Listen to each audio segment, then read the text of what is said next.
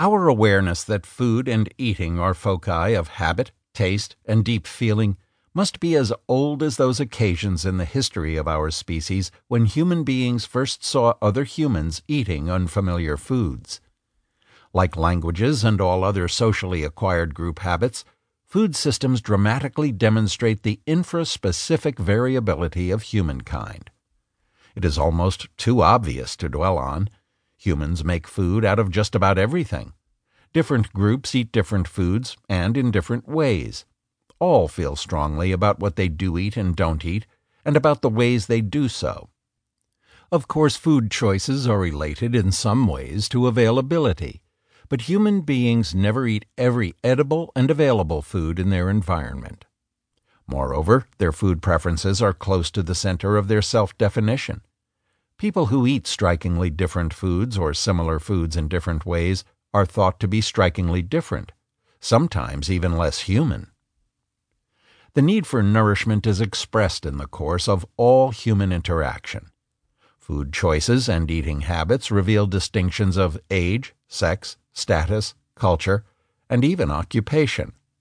These distinctions are immensely important adornments on an inescapable necessity. Nutrition as a biological process, wrote Audrey Richards, one of anthropology's best students of food and ingestion, is more fundamental than sex. In the life of the individual organism, it is the more primary and recurrent want, while in the wider sphere of human society it determines, more largely than any other physiological function, the nature of social groupings and the form their activities take. Nothing the newborn infant does establishes so swiftly its social connection with the world as the expression and satisfaction of its hunger. Hunger epitomizes the relation between its dependence and the social universe of which it must become a part. Eating and nurturance are closely linked in infancy and childhood, no matter how their connection may be altered later.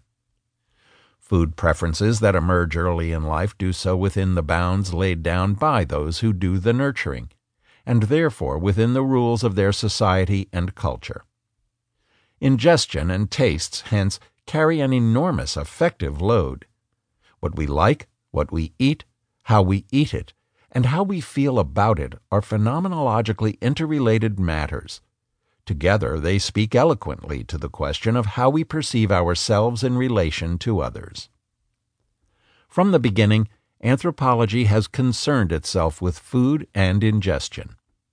Robertson Smith, a founding father of anthropology, who examined eating together as a special social act, he was interested in the sacrificial meal in connection with which he used the term commensals to describe the relation between gods and human beings, saw the breaking of bread by gods with men as a symbol and a confirmation of fellowship and mutual social obligations.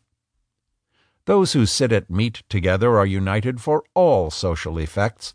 Those who do not eat together are aliens to one another, without fellowship in religion and without reciprocal social duties.